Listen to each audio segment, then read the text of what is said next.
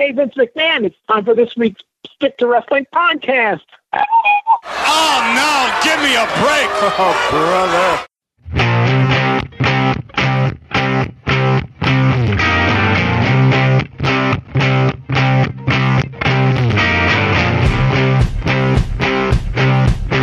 Welcome to Stick to Wrestling. We'll get right back to John McAdam and Steve Gennarelli as they discuss the World Wrestling Federation in the spring of 1983. Enjoy. So let me see. Long Island, May 6th, 1983. And this is something now, at this point, the WWF and the Apter magazines, actually all of the magazines, are kind of at war because the WWF would no longer let them take pictures at ringside so that, basically so WWF magazine would be the only ones with access to that. And the magazines had suddenly become very critical of the WWF, like taking everything they did with a very critical eye. And one of those things was the main event at Long Island where Bob Backlund beat Samoan Afa in the main event. And at the time, Steve, I was like, I don't remember a single complaint when Bob Backlund defended against Afa at Madison Square Garden in 1980, but yet they are just pounding the table about why won't Bob Backlund take on tougher challengers. Yeah, the wrestling magazines of those days, and I remember even getting the Norm Kietzer magazines, and especially the Kietzer magazines as you got into 84 and 85, they wouldn't even label it as WWF anymore. They called it McMahon Wrestling. And, that's right. Yeah, and they really went really hardcore on them. But you're right. They made a big stink in the Apter magazines about when Backlund came to Houston and wrestled Afa or Sika and wouldn't wrestle like Dusty or a known challenger that was big in Houston. And I guess rightfully so. The George Napolitanos and the Bill Apters of the world, they did feel like the rug was pulled out from under them because they were always, pro WWF, and I'm sure WWF really was the main focus on their covers since they were all based in New York, and so there was definitely a lot of heat with the magazines in this time frame. Well, it's more than just pulling the rug out from them. I mean, Vince is actively trying to put them out of business. Yeah. Well, hey, it is America, Vince wants to put his own magazine out, and they have their own established magazines, and and I would say that as a person who did buy the magazines somewhat semi-regularly, I would say that the Apter magazines actually did get better and more. A little more informative in this time frame as compared to the complete fictional stuff that they used to put out in the 70s. So maybe the competition helped improve their product. I totally agree with you. This is America, and we're supposed to have competition. I just get how Apter and Napolitano, et cetera, felt about it. It's like, okay, we almost had a partnership for decades, and now you guys are trying to take us out. Meanwhile, the Kietzer magazines went from being affiliated with the WWF. It was the Kietzer magazines who put out the programs. It was the Kietzer magazines that were sold at WWF events, and now not only, hey, you're not doing that anymore, but you have no access, and we're trying to put you out of business too. Yeah, those magazines were so good too. They were such high quality. When the WWF programs and magazines started to come out, they weren't really bad. I mean, I think the initial ones were fairly good, but as time would kind of roll out, they got more and more watered down and more superficial, and just more showcases for the house house dialogue of WWF and all the stuff that they believed in. And it wasn't anything informative for the wrestling fan who was discerning and wanted to know more about so and so. And it was disappointing at times. They had really good pictures, and nothing that was in that magazine was even worth reading. And I say that as someone who used to read the Apter magazines. I'm like, okay, I'll read this garbage, but not, this is so much worse. I'm not going to read this. All right. And with that, once again, I hope everyone's enjoying the video we're sharing, the audio we're sharing, excuse me. And once again, for educational purposes, let's check out Tito Santana on Buddy Rogers' Corner. Welcome, ladies and gentlemen. My guest this week, happens to be a real favorite of World Wrestling Federation. This fella was perhaps as good an athlete as you can get in the world today. Number one, he was outstanding in football, played 2 years for the Kansas City Chiefs, and was also World Wrestling Federation tag team holder with Ivan Putski, none other than Tito Santana. Buddy, thank you very much. I love the Worldwide Wrestling Federation. I love the fans. I want to thank all the fans. You know, I've been gone for about 3.5 years, and I've been getting letters from the fans around here. Everywhere I've been, the people have followed me. They followed my career, and I've done well. And it's great to be back. Quiero tomar la oportunidad para saludar a toda la gente mexicana, los puertorriqueños, los cubanos, todos los latinos que me están escuchando. Me siento muy orgulloso de regresar aquí a New York. The Big Apple, baby. ¡Arriba! With that, ladies and gentlemen, we'll go back to Ringside Wrestling. Thank you. Yeah, and I played 4 years for the Kansas City Chiefs. Steve, I used to have football encyclopedias, and I would look up guys like, Bobby Duncombe, who they had, say had an all-pro career, and I'd be like, wow, why can't I find these guys anywhere? It seemed in the old days of wrestling, as long as you had been in a training camp or got cut within the first week of a camp, you could say, hey, I was a guard for the St. Louis Cardinals. But times have changed. Certainly. I mean, Charlie Cook, starting linebacker for the Pittsburgh Steelers for God knows how many years. And I'm like, wow, I've seen plenty of Pittsburgh Steelers games, and I've never seen Charlie Cook. But anyway, all right, we have a tumultuous couple of days coming up in the WWF. We have the taping in Allentown, May 10th, 1983. Just an ironic thing, Don Morocco pins Eddie Gilbert in a non-title match. Ivan Putski makes his return after a 4-month absence here. It genuinely felt like longer. I could have sworn Putski was gone for longer than that, but Ivan Putski was a big deal in the WWF. He does not get treated well on the internet. He did not get treated well in the newsletters, but Steve, he was a star, at least in my eyes.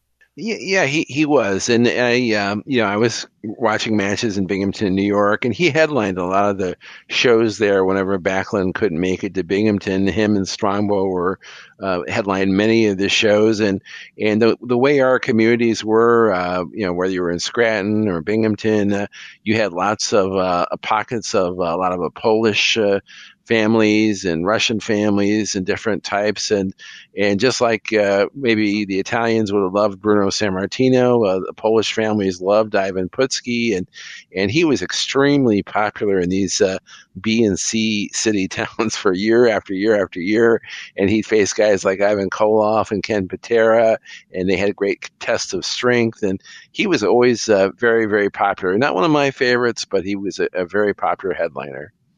Not a favorite of mine, but he was someone that I absolutely bought as a star. And, you could have him up in Concord, New Hampshire at the Ice Arena or, the Portsmouth Ice Arena, and you will sell tickets with Ivan Putski on top. I mean, I'm not saying he was good, but I'm saying he was a draw, and that's what mattered. Also returning, and I'll tell you something, I don't think I've ever been in as much pain being a wrestling fan as I was when this happened. George the Animal Steele returns, defeats Barry Hart via submission with the flying hammerlock. Steele's return after an 18-month absence. I mean, Steve, for me, this was a kick in the stomach. I couldn't stand George Steele. I couldn't stand the silliness of his act. And as soon as I saw this, I'm like, we're going to have a main event in Boston with George Steele in it again. And they did. Well, there's a chapter in Backlund's book where he just talks about 1983. I guess his book, every chapter is a different year, basically. And he did talk about Steele's return, and he did talk specifically about how they had worked out some weird, quirky matches where Backlund would get to beat him in like 90 seconds and stuff like that. And George Steele has a little part of the book where he gets to say that the older Vince McMahon had basically at one point during this year said to him, George, hey, thank you for coming back. It's been great to have you for one last time, and basically is going to say goodbye to him. That they're not going to bring him back again, which I'm sure would make you feel good, John. But as it turned out, Vince really had a fondness for George Steele, and he would, young Vince would bring him back next year. And of course, when the national expansion and NBC happened, George Steele turning into a babyface got to be a big deal, and he was really popular right up until WrestleMania 3 and even beyond. Yeah, they used him up until at least through 1988, if not into 1989. And one thing I can say about George Steele, I didn't like him as a wrestler. I didn't like the whole act, but supposedly he was someone that everyone liked. Yeah. I think from what I've heard, when he became an agent, a lot of people hated him. As far as I think that some people said like he became like the reverse of what he had been before. He kind of became like a double agent as an agent, but that's for another podcast, not for 83. Okay. And we have the return of Tito Santana on this taping as well. And as you heard, we had Sergeant Slaughter attack Bob Backlund. Now, the same night, 5/10/1983, Eddie Gilbert sustains a serious neck injury following a car wreck.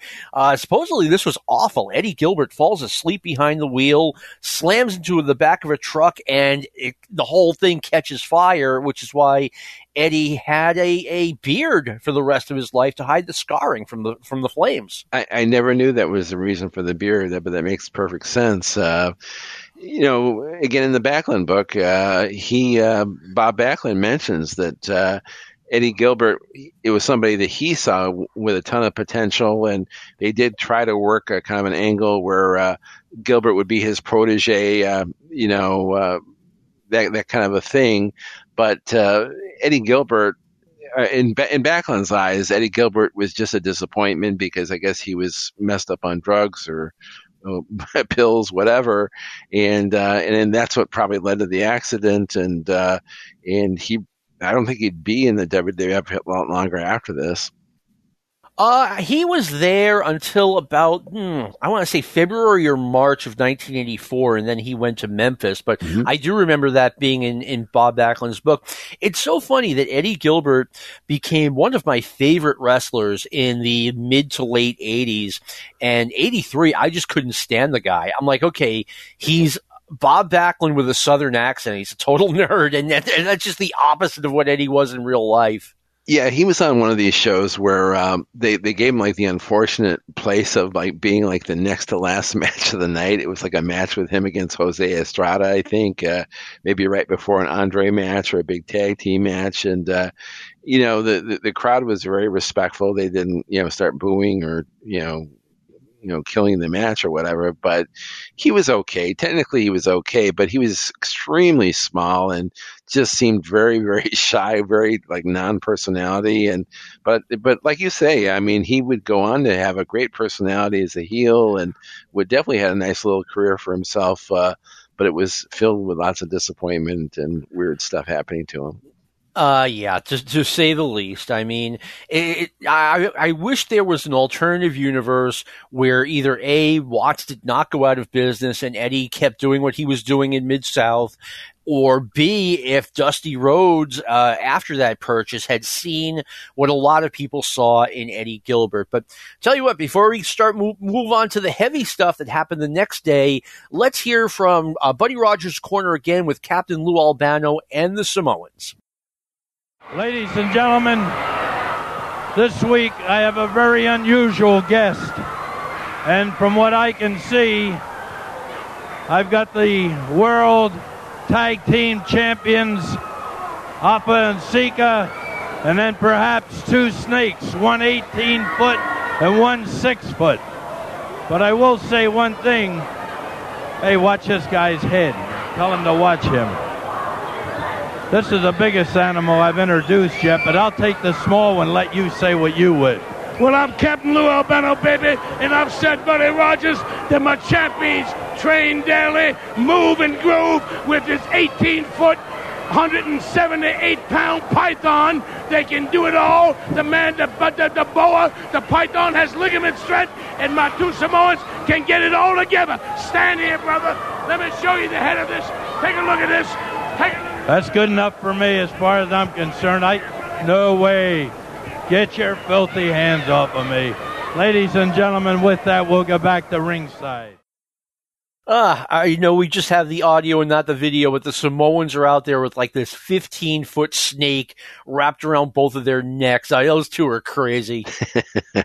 Yeah, Lou Albano definitely deserves a lot of credit. I mean, he was really the essential lead heel of the WWF. I mean, the other managers were good, but he was really the top manager for sure. And I just saw, we talked about earlier, Dutch Mantel was talking about, we talked about Dutch Mantel earlier, but he was on another show, he was trying to create when you have the top four of something, the Mount Rushmore. The Mount Rushmore, and him. It was actually him and Kenny Bolin, and they were talking about the top managers, and they were talking to Albano, and they were asking like, "Well, I thought Albano was good, but I don't know if he was Mount Rushmore." But from my point of view, he was definitely Mount Rushmore. He was really there was nothing like him.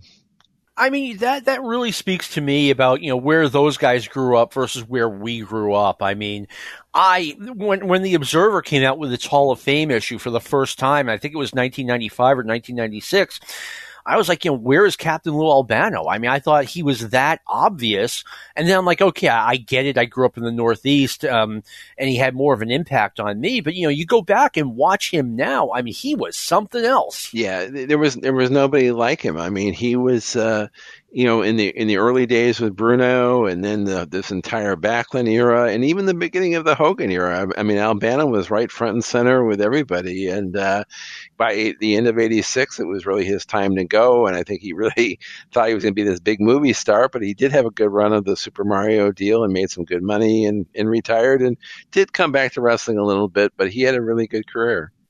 Yeah, he did. I mean, he was just an icon in the Northeast, and I mean, we'll talk about this again at some other time, but I do remember when they first dropped the hint that Captain Lou Albano was turning babyface, I was blown away. I'm like, this cannot possibly happen. Lou Albano was a good guy, but it happened. So anyway, we talked about the TV taping that happened on May 10th, 1983. Eddie Gilbert suffers a car wreck that same night. The next day, Nancy Argentino, Jimmy Snuka's girlfriend of nearly a year, passed away from undetermined brain injuries in Jimmy Snuka's hotel room. The death was ruled an accident. Steve, I knew nothing about this until I started getting the newsletters, 86, 87, and it was reported as, well, there may have been foul play, and Vince McMahon may have done something to make this go away. And now, 2023, I mean, we know Jimmy Snuka killed her. Yeah. The evidence points in that direction. Can I put it that way?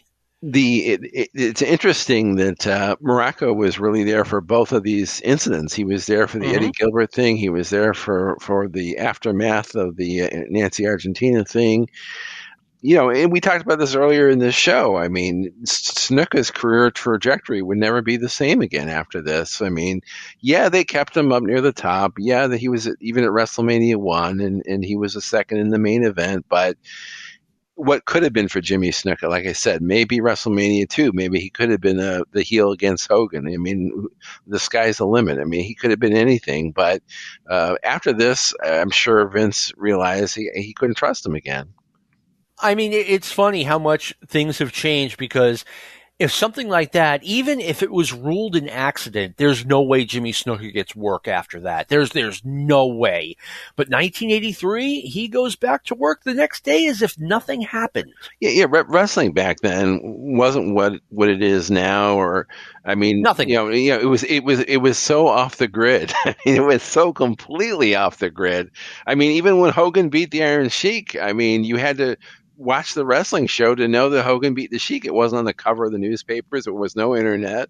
So something like this that, they definitely didn't want you to know about. If it emerged, I think Irv Mushnick had a story about it in Penthouse like years later, and it was like, yeah, that's not really mainstream Penthouse. So. Well, don't tell that to Jim Crockett Promotions in 1988 when they have Pet of the Year as the judge for the Flair Sting match. Yeah. Even back then, I'm like, that's a really poor judgment on their part. But anyway, I mean, it's just funny how, like I said, Snuka, yes, he got depushed a little bit. He certainly didn't have the run that maybe he would have had, but I mean, he remained gainfully employed by the WWF until right around the middle of 1985, and then after that, the AWA couldn't wait to get their hands on him. Yeah. I mean, the AWA was completely desperate, and I guess he was desperate for a home or a paycheck, and because this case just kind of dried up and went away. I mean, Vince brought him back for that final run in '89, and he was a mid-Carter, Hall of Fame. Mid-Carter at best, but yeah, Hall of Fame. And he even in the mid-2000s, he came back for that WrestleMania match where it was him and Steamboat and Piper against Chris Jericho. I mean, that's almost unfathomable, but it happened. No, I mean, once again, you hit the hammer on the head. It felt like right around 10 years ago that Jimmy Snuka went from, he's a legend that, may have been involved in whatever to, Jimmy Snuka, murderer. That's what he is. Yeah. In a lot of people's eyes. Yeah. I mean, not that I'm an important person or anything, but I mean, in my eyes, I could never really think of him the same way again. I mean, he was a great wrestler. I can't take that away from him. But however it happened to Nancy, you just can't look at him the same way again. At least in my eyes, I couldn't. No, you can't.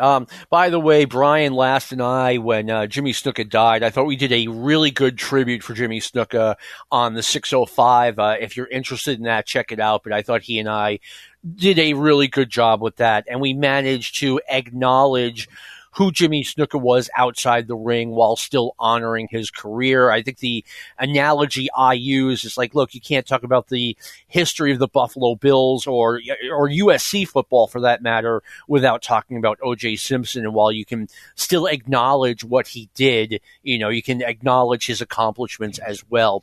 Boston Garden, May 14th, 1983, a rather nondescript card except for one thing, and I apologize if I've talked about this too many times. They had a 41-minute and 30-second match between Bob Backlund and Ivan Koloff. At the time, it was the best match I had ever seen live, and I'd seen a decent amount of wrestling. Ricky Steamboat and Ric Flair would top that May 30th, I think it was. No, May 29th, 1984. But this match was spectacular. It was 41 minutes of all action, and the crowd gave the match itself a standing ovation. It was unreal. If there was one match I could have a recording of, a film of that I could re-see, it would be this one, Steve. Looking back at the days, this period we're talking about, like 83, it's really a shame that the WWF had their policy and the way they did things, because by this point, Ivan Koloff had this rich history in the WWF. I mean, he had started, I think, in the late 60s. He had MSG matches in the late 60s. He became Bruno's top challenger. He beats Bruno, probably the upset of the century. He's a short-term champion. He comes back in the mid-70s. He's this huge contender against Bruno again. They sell out everywhere they go. He faces Backlund. They have sellouts everywhere they go. And now it's 83, and he's lost like 40 pounds. He's in this super peak condition. I mean, he's just a wrestling machine. He's getting to be that Uncle Ivan period, but he's a remarkable wrestler. But had they been able to communicate to the fans watching at home this great history, this is like a Hall of Fame wrestler you're watching against Bob Backlund, I think it would have made the story that they were telling so much more vibrant and so much more interesting, rather than they had him come out and they act like he's a brand new wrestler that they've never seen before. I mean, he had this great history, but they ignored it completely. I was going to say, if not for that match that only I and 15,000 other people saw, and let's face it, a lot of those people are gone now, right? Yep. I would have been like, Ivan Koloff had this run that was just so unremarkable in the WWF. He was a one and done challenger against Backlund. It just didn't make sense. I mean, but again, we had that great match, but that's it. I mean, I think they could have capitalized with a lot better run for Ivan Koloff in 1983 than they did. I mean, he was just, another like Killer Khan type challenger in 83. The only thing, if it wasn't for me watching these matches because of the podcast, I mean, the thing I remember, the thing that stood out about 83 and Koloff was he had a really neat series of matches with Patterson after a TV angle with Patterson. It was kind of the battle of the French Canadians there, but they had some really good matches together that year. Yeah, I mean, that was, in fairness, though, that's kind of a forgotten feud. I mean, for kind of unprovoked, Koloff slaps Patterson in the mouth, and boom, we have, while Patterson is trying to interview Koloff, and boom, we have a feud based on that. But that feud was not like the Patterson-Slaughter feud of 1981. This was like, okay, they had this one match, and then Ivan Koloff went back to the Carolinas. Yeah, and his career was so remarkable. He had another few good years in the Carolinas, and he just it's amazing, and the history that Backlund had with Koloff. They'd even have a match together in the 90s for Herb Abrams, like in 91, 92. I mean, it's amazing how they wrestled each other in 3 decades, I think. You're right. I forgot all about that UWF match with Bob Backlund and Ivan Koloff. I think that was 91 on like one of his sports channel.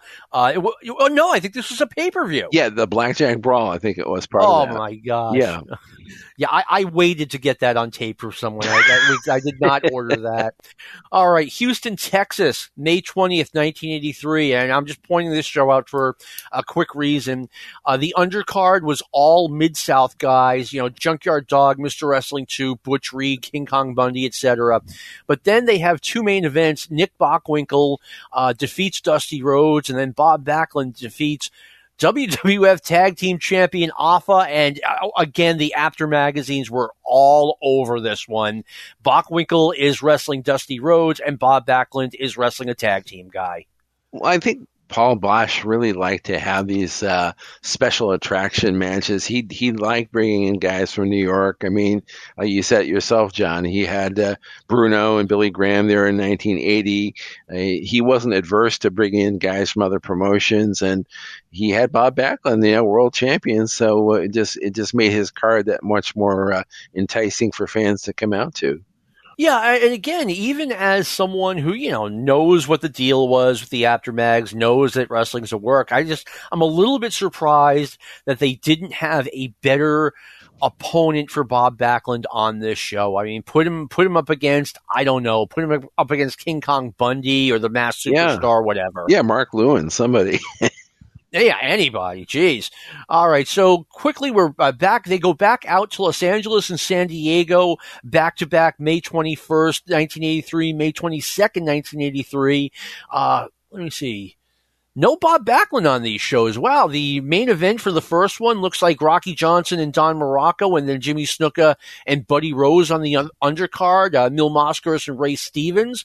And then it's mostly local guys again. Then we go to San Diego on the 22nd. Snuka versus Morocco's the main event. Mascaras versus Buddy Rose, and Rocky Johnson against Ray Stevens. I think at this point they realized the WWF was expanding. They realized you didn't have to have the champion in the main event every night. I mean, in the old days, you couldn't. Yeah, in the old days, you had to have the champion in the main event. But now they knew that, like the Intercontinental title, they knew that some other featured matches could be just as good as a world title match. In Boston, the entire time Bob Backlund was champion, the main event was either Bob Backlund defending the title or Bruno Sammartino in his special event. And usually that would be, Bruno wrestling in Boston on a Saturday night while Backlund was in Philadelphia on a Saturday night. Mm-hmm. And I remember the first time, when Hulk Hogan won the belt and they announced the main event was Sergeant Slaughter and the Iron Sheik, I was taken aback. I was like, wait a minute, where's the World Championship match? This is the Boston Garden. Yeah, and as time would tell, I mean, when you look at those garden shows from the mid '80s, MSG, I should say, I mean, they did get away from having Hogan in the main event quite often. I know in '86 they had that run where some version of Santana against Macho Man Randy Savage was in the main event for like a 4-month period where they had, Adonis and Bruno involved, and they had these different matches. But it was just the WWF was doing things differently. They didn't have to rely on just the champion anymore. They had these, great stars that were almost as good as the world champion. And, they had to adapt too. I mean, they were running 3 shows a night, and Hogan would sometimes be in Japan. So, they were changing with the business. So, all right, with that, I'll tell you what, let's have another Buddy Rogers Corner with Tito Santana for review purposes. Gentlemen, my guest this week is Tito Santana, without a doubt one of the best wrestling Latins I've ever seen. And not only that, he comes on with a tremendous record in the football field, and he's cut quite a path. I mean, a superb path in the wrestling game today. And I know he's got some things on his mind that I'd like to have him bring it out. Buddy, it's my pleasure just to sit here and talk to you. You're a legend. I respect you, and it's my honor to be sitting here and talking to you. But I want to thank the people from the Worldwide Wrestling Federation. I've only been back a few short weeks, and the support they've given me has been tremendous. I love it. I'm happy to be back. But the most important thing, the reason that I came back is because I came back after some titles. One particular title held by Don Morocco, the Intercontinental Belt. Morocco, you've been dodging people. You don't want to put up the belt on the line, but with the people's support, I'm going to force you into a title match. That's my goal, and my goal is to win that title for me, Morocco. Le garantizo a toda la gente latina que me está escuchando, vine a luchar aquí para pelear y representar a todos los latinos como yo quiero que sean representados. Me siento muy orgulloso de ser mexicano y estoy aquí para representar a todos ustedes. ¡Arriba! And with that, ladies and gentlemen, we'll go back to ringside wrestling. One of the best wrestling Latins I've ever seen. Well, Tito Santana had been completely wasted in the Georgia promotion, and yes. And I know you mentioned on a recent show that Vince really seemed to like to kind of steal wrestlers from Georgia, whether it was the Samoans or somebody else who had been there, Orndorff. But Tito Santana, where these other promotions just didn't think much of him at all, he got a huge push in WWF, and rightfully so. I mean, he became such a great performer, and I think, as far as Vince and Linda felt, I don't think they felt that they had a better employee than Tito Santana. I mean, he did everything they asked him to do. He always showed up on time, always had a smile on his face. I think he was the model employee amongst the wrestlers. That makes sense. Now, I've mentioned this before. I mean, I did not see Tito as a major star, partially because of that Georgia run where they had him as an underneath guy, and we're talking late 82, early 83.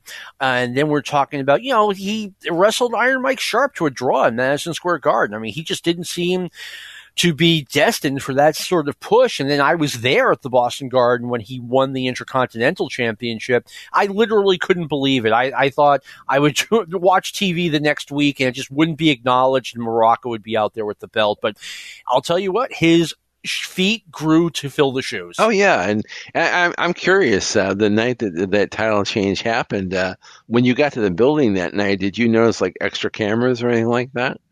No, it gets even better than that. Right before the Morocco-Santana match, which was awful, by the way, it was the last match of the night, and they suddenly put up lighting around the ring.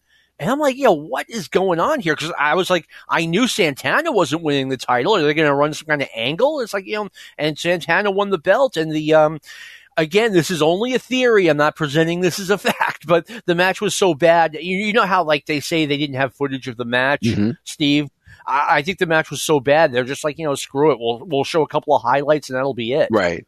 Yeah, they did have some kind of story, something like the footage said, doesn't exist or it got damaged or something like Yes. that. Got damaged or something like that. Anyway, one thing I noticed, and I want to thank, by the way, the history of WWE. I'm using that site for the results and kind of we're kind of basing this podcast on what they have out there. So thank you very much, Graham, and thank you for everything you do. The WWF, they didn't have the exact dates, but they're touring Kuwait in 1983. Kuwait City, they had four shows, and these are like worse than high school shows. I mean, they brought no one to the table. The Moondogs were there. They hadn't been in the WWF in 2 years. Putski was there, so I guess he's the big star. Pedro Morales is on this tour. He was gone from the WWF.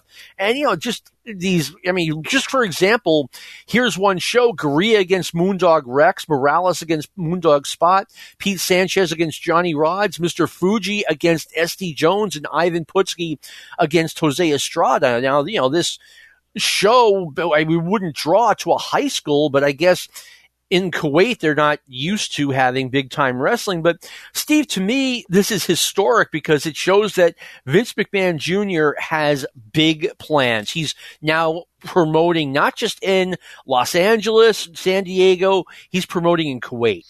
Well, as you and I know, I mean, looking back on the history of wrestling, especially in the 70s and 80s, I mean, there's legendary stories about that World Championship Wrestling promotion in Australia, the one that Jim Barnett ran. And I mean, he had the biggest, this huge roster of talent.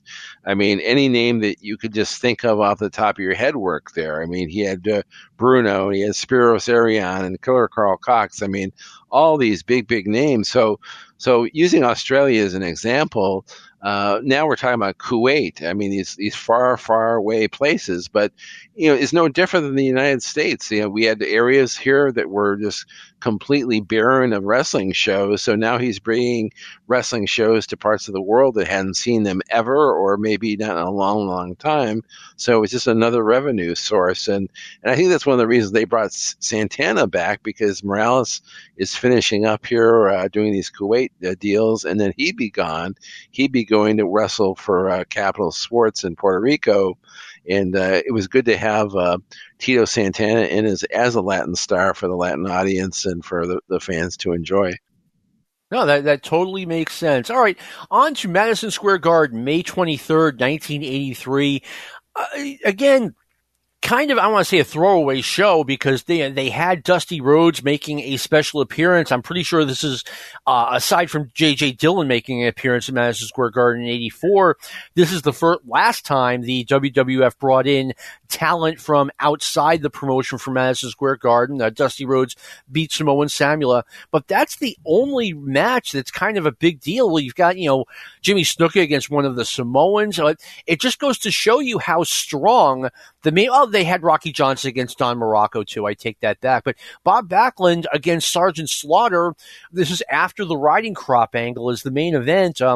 Madison Square Garden is still doing huge business with Bob Backlund on top. I certainly give him credit for that. I actually watched some of this card this morning, including that match, and Backlund got a huge reaction again. I mean, he won on a DQ, but the fans were just going crazy for him, and he still had the welts from the TV angle, and it's just kind of fun to watch these old shows. I mean, this was the first one from watching these shows on Peacock. This was the first one where Monsoon, who was the announcer at ringside, really hyped that this is the World Wrestling Federation, and they even showed the WWF logo a few times during the show, which had never been done before, and I found that quite interesting. Yeah, it is very interesting. They are starting to differentiate themselves from just, hey, this is all pro wrestling all in one big bowl, to, hey, this is the World Wrestling Federation.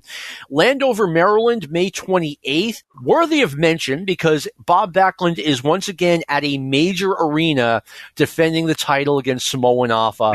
Just, more ammunition for the magazines. One thing I just want to add quickly about the MSG show that blew my mind, is there was a match and I think it's the one you mentioned.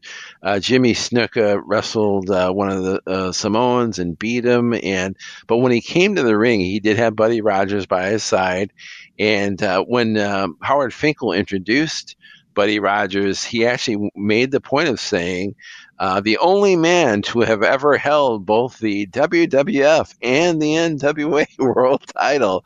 I mean, and to think, of all the stuff that we've seen since that they would even acknowledge the NWA title completely blew my mind. And I'm thinking to myself, maybe the reason that they went to the trouble of saying that was, again, Vince is expanding, and maybe Vince is thinking in the back of his head at this time in April or May, maybe he's thinking like, gee, if I can only get Harley Race at the end of the year, have him come in with the title, and we'll do title versus title, whether it's Hogan against Race or whoever against Race, and then unify the titles. Well, by this point, Harley Race had not regained the NWA championship yet from Ric Flair. Mm-hmm. But, I mean, you're right. It's very possible that Vince McMahon could have been thinking, hey, could I recruit the NWA champion to come in here and kind of make a mess out of that championship, or at least make a mess of the NWA promoters? Yeah, because we know from history, we know that he had already made a bid on the AWA to buy them. I think maybe by this point he already received the rejection, but it just seemed like Vince had his irons in every fire and was just trying to put together the ultimate deal that would make the WWF the supreme thing that it ended up being. I really wish I had more information on Vince's attempt to buy the AWA. Did he try to buy it in 1983? Well, supposedly he met with Vern and Greg twice. The second time was when they said, hey, we need to think about it. And Finn says, I don't negotiate or something like that. But I think they did meet a couple of times in 83. I'm pretty sure it was 83. Okay, because, I mean, I don't think Vern was part of the NWA by that point. They certainly didn't talk about the NWA or anything like that. So, I mean, it's very possible, Vince may have said, and again, I'm speculating, why don't we work together against the NWA? I mean, that would make perfect sense to me. Yeah. It's interesting how it all played out. Okay. So now we finally get, let me see, the WWF in Allentown, the Invaders debut. Now, if you have been a WWF fan like Steve and I were at the time, you knew the pattern when it came to the tag team titles. The Samoans had recently won the championship, and usually a couple of months after that title switch, either a new team would be formed, or in this case, a new team came in, the Invaders. And when they did, I just automatically assumed, well, here are the next WWF tag team champions. In this case, I don't think I made that assumption just because they were so small. I was going to say they were so small by WWF standards. Yeah, and I guess it was Johnny Rivera and Jose Gonzalez, who, of course, killed Brody a few years later. But they were okay. It's just kind of a opening act or prelim tag team. They were okay, but I just didn't really think of them as championship material. I in a vacuum, I would not have either, but I mean, that's just, the way it always played out in the WWF. And to this day, I think, just speculation here, that the Invaders would have won the titles had Vince McMahon just not, I think he brought them in to put the titles on them. That was the original intent. And then they just changed their mind. They're like, no, we got to go with someone bigger because we're becoming a bigger company. Again, that's speculation on my part, but I believe it. Well, later on, of course, you'd have all these teams come in. I mean, the Briscoes come in at one point, and, there's been speculation that they were going to win, but they didn't win. And, there was just so much talent coming in, and not everybody had a chance to win the title, I guess. That's one of my favorite wrestling stories, that there's a snowstorm in Hartford, Connecticut, and they're supposed to fly. The Briscoes are supposed to fly somewhere in the Midwest, and Jack Briscoe just gets up, changes his flight to a flight to Tampa, and is never heard from again. he called it a career right there. Right there in the middle of a snowstorm in Hartford. All right. The big thing that happened on this taping is Don Morocco is a guest at Buddy Rogers' Corner, and we're going to play that for you now for review purposes. And there's suddenly a pop in the middle of Morocco speaking, and it's Jimmy Snuka coming out for his match with Don Kernodle. Let's roll that out, please. My guest this week is the Intercontinental Heavyweight Champion, Don Morocco. It seems like there's a lot of confusion as far as Don's concerned. It seems that he feels everyone disrespects him. Well, I'd like to find out and just wonder why or what's on his mind. Buddy Rogers, just a few months ago, you said Rocky Johnson was fit to get in the ring. I have proved all over the world that that man can't beat me. I hear this wetback come out here, Tito Santana, never been anywhere, never done anything, and he wants a match with Magnificent Morocco. Everywhere I go, people are yelling beach bump. Bob Backlund gets out here, and they let him exercise for 1 hour. They don't let me. I can go. Shut up, you goose. I can anything Backlund. I do the step test from Harvard step test for 1 hour. Nobody ever mentions anything about that. Nobody ever mentions about all the hours I spend at the gym. How I was the first person ever to reverse the figure four headlock and the figure four leg. Nobody talks about how great I am the one. You see this right here? I am the one that has brought this title into contention in every continent. In every continent, every continent in the world, I have made this belt to be the most prestigious belt in professional wrestling today. And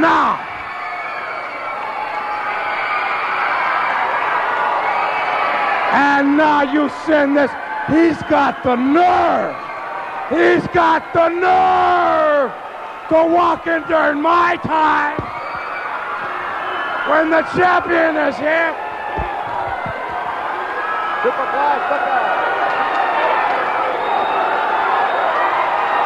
Superfly Snuka looking at Morocco as Morocco is really upset, feeling that his interview was apparently interfered with, and he is putting the bad mouth on Snuka. Look at Snuka just smiling at him. He's not going to lose his cool. Morocco now up on the apron. Morocco continuing. Oh, he spit. Morocco just spit all over Snuka. I can't believe it. He absolutely just spit right all over it. Snuka being cool, but he won't be cool for long. Snuka keeping his cool. Oh, look at that! Unbelievable! Snuka with Morocco ripping his coat apart. Snuka hammering away on Morocco. Snuka ripping him limb from limb. Look at that! Snuka, he's just tearing him apart. Snuka all over Morocco, disgracing him, hammering away. They're trying to keep Snuka back at Morocco in the ring. Morocco just grabbed the microphone. Oh no! Morocco just let Snuka have it right in the head with that microphone. Stepped the microphone off. Snuka hammering back. Morocco, Snuka just going at it like two wild animals. Snuka hammering away on Morocco. They're trying to restrain Snuka. Snuka, whatever it is Morocco said to him, and it spit on him. I can't believe it. These two want to have that. Snuka, look at, he is busted open badly. Snuka getting in a couple of licks. No one's going to stop Snuka now. I'll tell you, he's ready to go. He's been waiting for this for a long time. Morocco finally being hurled back to try to bring Morocco back to the dressing room. And Snuka has been battered. But he is up, and he is on his feet. As for Morocco, Jimmy is off. But look at him. Why do so many things like this happen to a man, a competitor like Snuka? Snuka wants Morocco. There's no doubt about it. Jay Strongbow out. Everyone trying to calm this. There's a doctor. He's going to need some help here. But Snuka, despite his open wound, Snuka very much on his feet, very much alive. They're taking Snuka out the far side, trying to keep him away as far as possible as Morocco. Another reason to join our Facebook group, if you want to remind me to do a screen grab of the way Morocco is dressed for this, I will describe it for you. He is wearing a fairly nice, if not, but a little bit outdated sport coat. So, okay, he's got a pair of khakis on, or whatever you called them in 1983. And then he's got a headband and sunglasses, and he's wearing this like really 70s looking shirt, and he's also wearing a pair of Converse fast breaks, white basketball shoes. I mean, if anyone wants to see it, just ask me for the screen grab and I'll put it up in the group. Steve, this was the angle that we didn't know was coming, but I mean, I'm speaking for myself. I didn't know it was coming, but I was hoping it was coming. I was hoping Snuka and Morocco would go at it, and here we are. I would say that this, for fans of this era or people that grew up in this era, this was probably the most, to me, this would be like the most iconic moment of just seeing Morocco on the outside and seeing Snuka take that leap onto him on the floor, and then the two of them get it on briefly.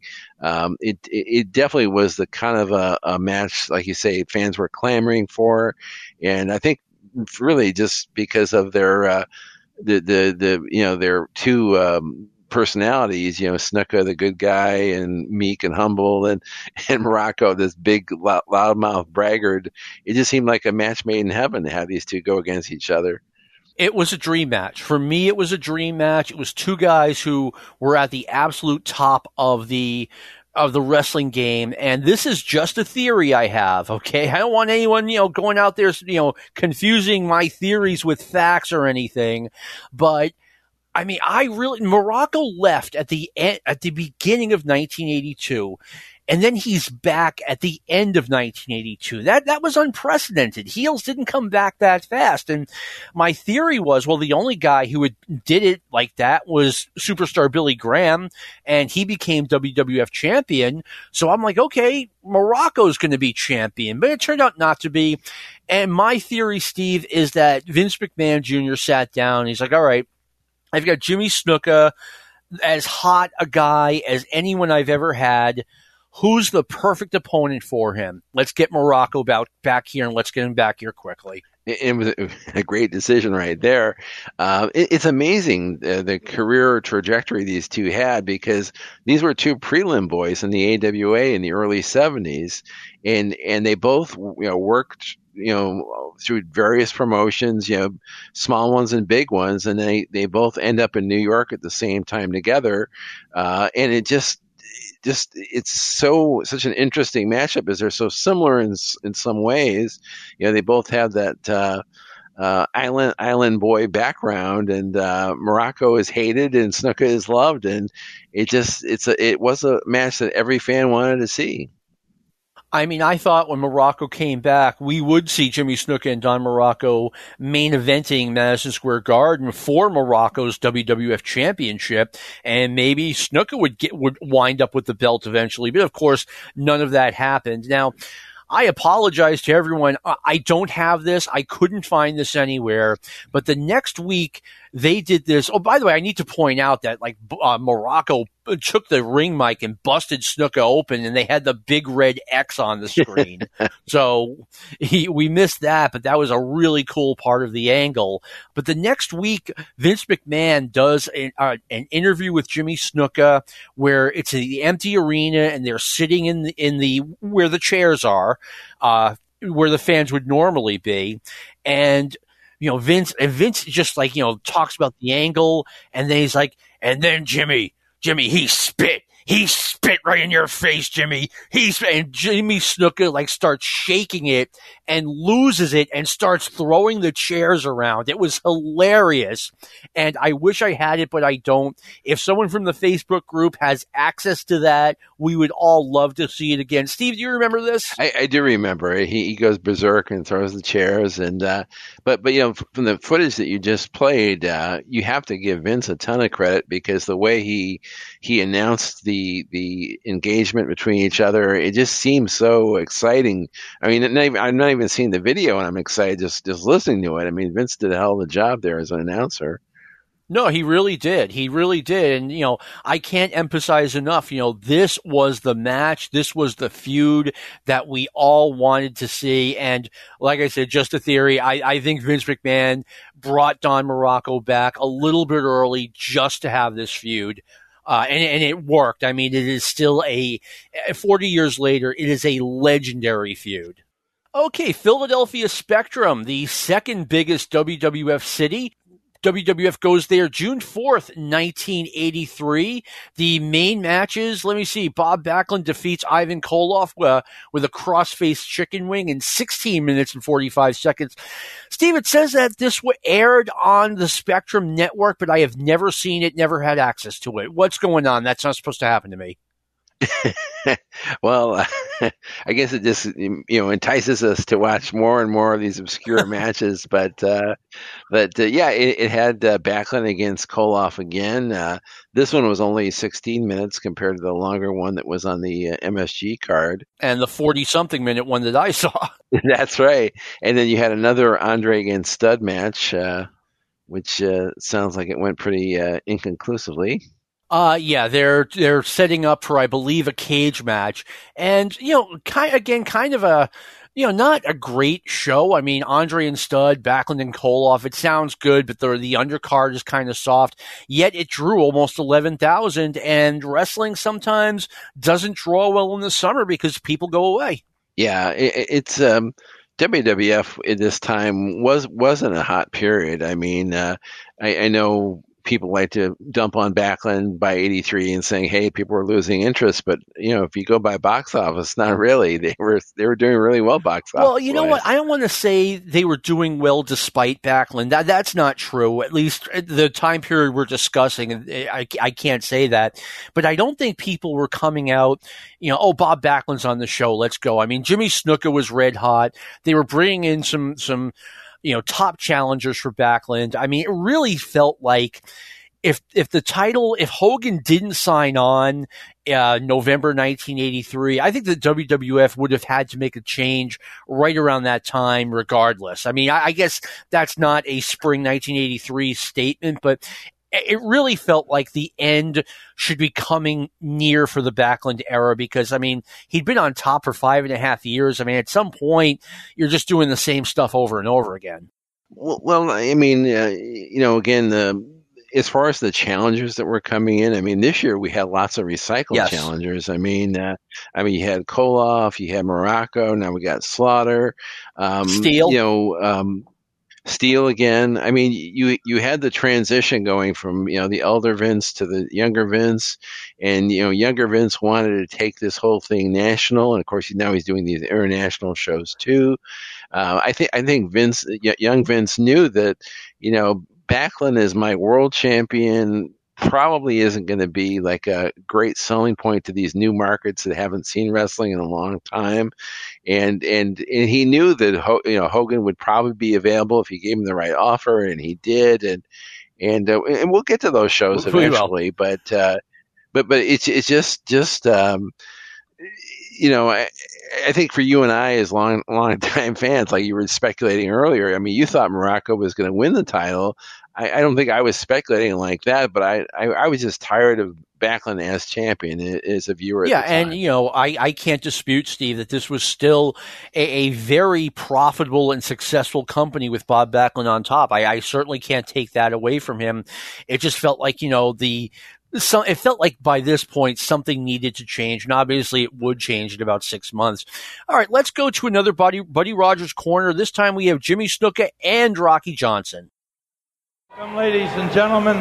This week my guest is none other than Rocky Johnson, and also our very good friend Jimmy Superfly Snuka.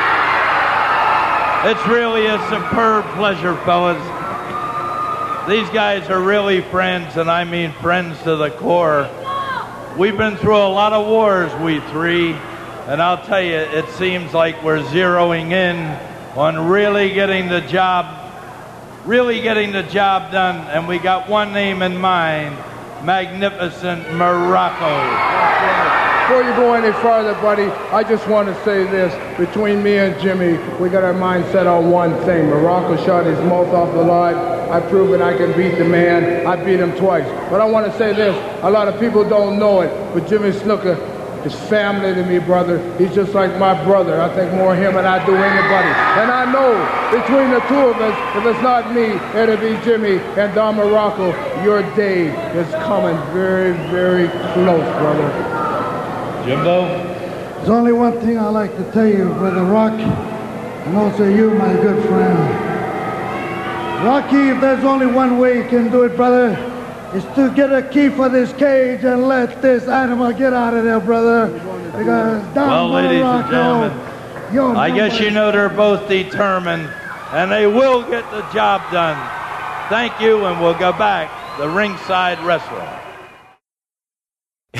You know, I know Buddy Rogers was an icon and a legend. I have nothing but respect for the guy. But if I'm Vince McMahon, I'm like, you know what? I got to have somebody else doing this pretty soon. He was just ending Snuka before Snuka was done there. He just ending the segment completely. Yeah, I mean, you know, and let's face it, you know, he's getting older. His speech is reflecting that. And, you know, I mean, Vince has to look at things with a critical eye. I mean, I know Buddy was kind of brought in as a babysitter for Snuka, but, you know, this is not good television. No, and yeah, I was never a fan of the Buddy Rogers corner. It was right up there with the Robert DeBoard, the Victory corner. Two very bad segments. Oh, the DeBoard thing was just legendary. It was so bad. All right, let's talk about the Boston Garden, June 11th, 1983. Once again, drawing a big house, 13,000 plus fans. And if I recall correctly, all of the good seats were taken. Just a couple of pockets in the corners were not filled. The main event, Bob Backlund versus Sergeant Slaughter. It was a good match. I do remember it. The semi-main event was Andre the Giant and Big John Studd in a steel cage. Now, I know some people here like, oh, Andre and Studd, that must have been terrible. All I remember is that, Steve, I had no complaints. Yeah, in a steel cage match, too. That's kind of unusual. Yeah, I mean, that's the way to, you know, I mean, think about that. Guys that big in a cage, you know, I had just turned 18. I was all excited about it. and do you remember the Slaughter Backlund match at all? Was it a good competitive match? I do remember it was a good back and forth. It ended in a Slaughter defeats Backlund by a countout. I really don't remember anything about the match, you know, either good or bad. I just remember being happy to be at the show. And then we had kind of an unusual match on the show. There was Chief Jay Strongbow and Jimmy Snuka defeat the Samoans by disqualification. Strongbow keeps getting this kind of nice push in Boston. Yeah, and why were they thrown together? Do you think it was a case of Jules was unavailable or something? I think Jules had already left the territory, and we'll do the summer of 1983 pretty soon, but I mean, you know, Jimmy Snuka and the Samoans were going up against each other in either a tag team match or a 6-man tag team match practically every night. Yeah. It is strange to see Strongbow still in a key position like that. Do you, as a fan of the magazines and a fan of the NWA wrestling, did you remember seeing Don Kernoodle, and what were your thoughts about him? I did know about Don Kernoodle, and I saw him, you know, he and Slaughter arrived at the same time, and I thought the whole thing was weird. I knew they were connected, you know, they were NWA Tag Team Champions, yet the WWF never acknowledged that they were together. And I figured, okay, sooner or later, they're going to throw an angle together where Kernoodle becomes, you know, the private again. They just do what they did Mid-Atlantic Wrestling. But no, Kernoodle just stayed at the bottom of the card. I mean, what were your thoughts? I was kind of like you. I mean, I knew he had been somebody in another promotion, but I was kind of surprised that they weren't really doing anything with him. He was just kind of like almost like a Charlie Fulton guy, Yes, a guy good comparison. who's decent. Yeah, decent, but not really going anywhere. I thought it was funny at the MSG show that I watched this morning when it was time for the Slaughter against Backlund match, and they showed Slaughter coming out of the curtain to come to the ring. You could see Cornotto was right there in the wings, going to watch the match. He's obviously rooting for Slaughter. You would think to win. so. But it was funny how wrestling was back in the days. It wasn't like, some guys got along with, some guys and not with other ones. There was a definite line between the baby faces and the heels, and they all the heels and baby faces got along with each other, and the baby faces hated the heels and vice versa. One thing I have to admit to our listeners is I watch these old shows from the Garden, MSG. The one thing that amuses me the most, more than anything else, even more than the bad commentary, is when they show you that little snippet of view of the gorilla position or the area in the back at the Garden, and you might see Vince's father. You might see like I saw Jim Barnett in this one today. He's standing right next to the entrance, and there was one funny one where I think it was Ernie Roth, the Grand Wizard, had taken Slaughter to the ring for the title match, but then he goes back to the dressing room, and they show him going back to the dressing room beyond the curtain, and they're right in the area, in the gorilla position area, is Andre the Giant just sitting there, and back in the old kayfabe days, you would think oh my God, Andre's sitting there, and then the Grand Wizard's walking by. Why doesn't he just grab him and beat him up or something? But exactly. But it was like a different world by '83. They were really going in a completely different area. It really was a different world. I mean, you would think Andre would see the Grand Wizard walking by and just put him through the wall. Exactly. I'm sure a lot of fans were hoping that would happen. All right. Finally, Madison Square Garden, June 17th, 1983. Main event, Sergeant Slaughter, second match against Bob Backlund, defeats him via countout. And then we have Chief Jay Strongbow losing to George the Animal Steele, where the match was stopped due to blood. I'd like to see that one. That's weird, Steve. Yeah, I think at their ages, seeing Jay Strongbow do a juice job, they must have had somebody on hand to give him a transfusion or something. Oh man, I mean, it's just weird to have that match, a blood stop in the middle of the card. I know they did it in '82 with Orton and Rick McGraw, but it's still kind of strange. And then an interesting match that they have, I was just talking about Jimmy Snuka and the Samoans being, connected at the hip, summer of 1983. Ivan Putski, Jimmy Snuka, and Rocky Johnson over Morocco and the Samoans in a 2 out of 3 falls match. That's one I'd like to see as well. Yeah, to be honest with you, I mean, and I've watched all these, as many Garden shows as I can get my hands on. I mean, from 75 to, national expansion 84, to me, it just seems like these 6-man matches or the tag team matches that would end the show at the Garden, they were always just the same, just the goofy ending. It didn't really matter who wins. It was always usually the good guys win, but, it was just a sloppy match just to end the night kind of. I mean, they had one, we'll talk about this in the summer show. I think they had a 3 out of 5 falls match at the Philadelphia Spectrum, and it's there's a fall every 90 seconds. It's not what we were used to. I think that wasn't that the match that Billy Graham was in? It was a 5 against 5, something like that. You might be right, but they had one in the summer too, that was similar to this one. Yeah. It was it was yet another one of those matches where poor Billy Graham just looked like just a shell of his former self. It was sad. But anyway, that wraps up our WWF Spring of 1983. I want to thank everyone for listening. Steve, excellent job as always. Well, thanks for having me. I look forward to our next show. All right, totally. And I want to thank our producer, Luke Hippelman, for all the great work he does. I want to thank Brian Last for giving us this forum. This has been a production of the Arcadian Vanguard Podcast Network. We'll see you next week. This concludes our podcast day.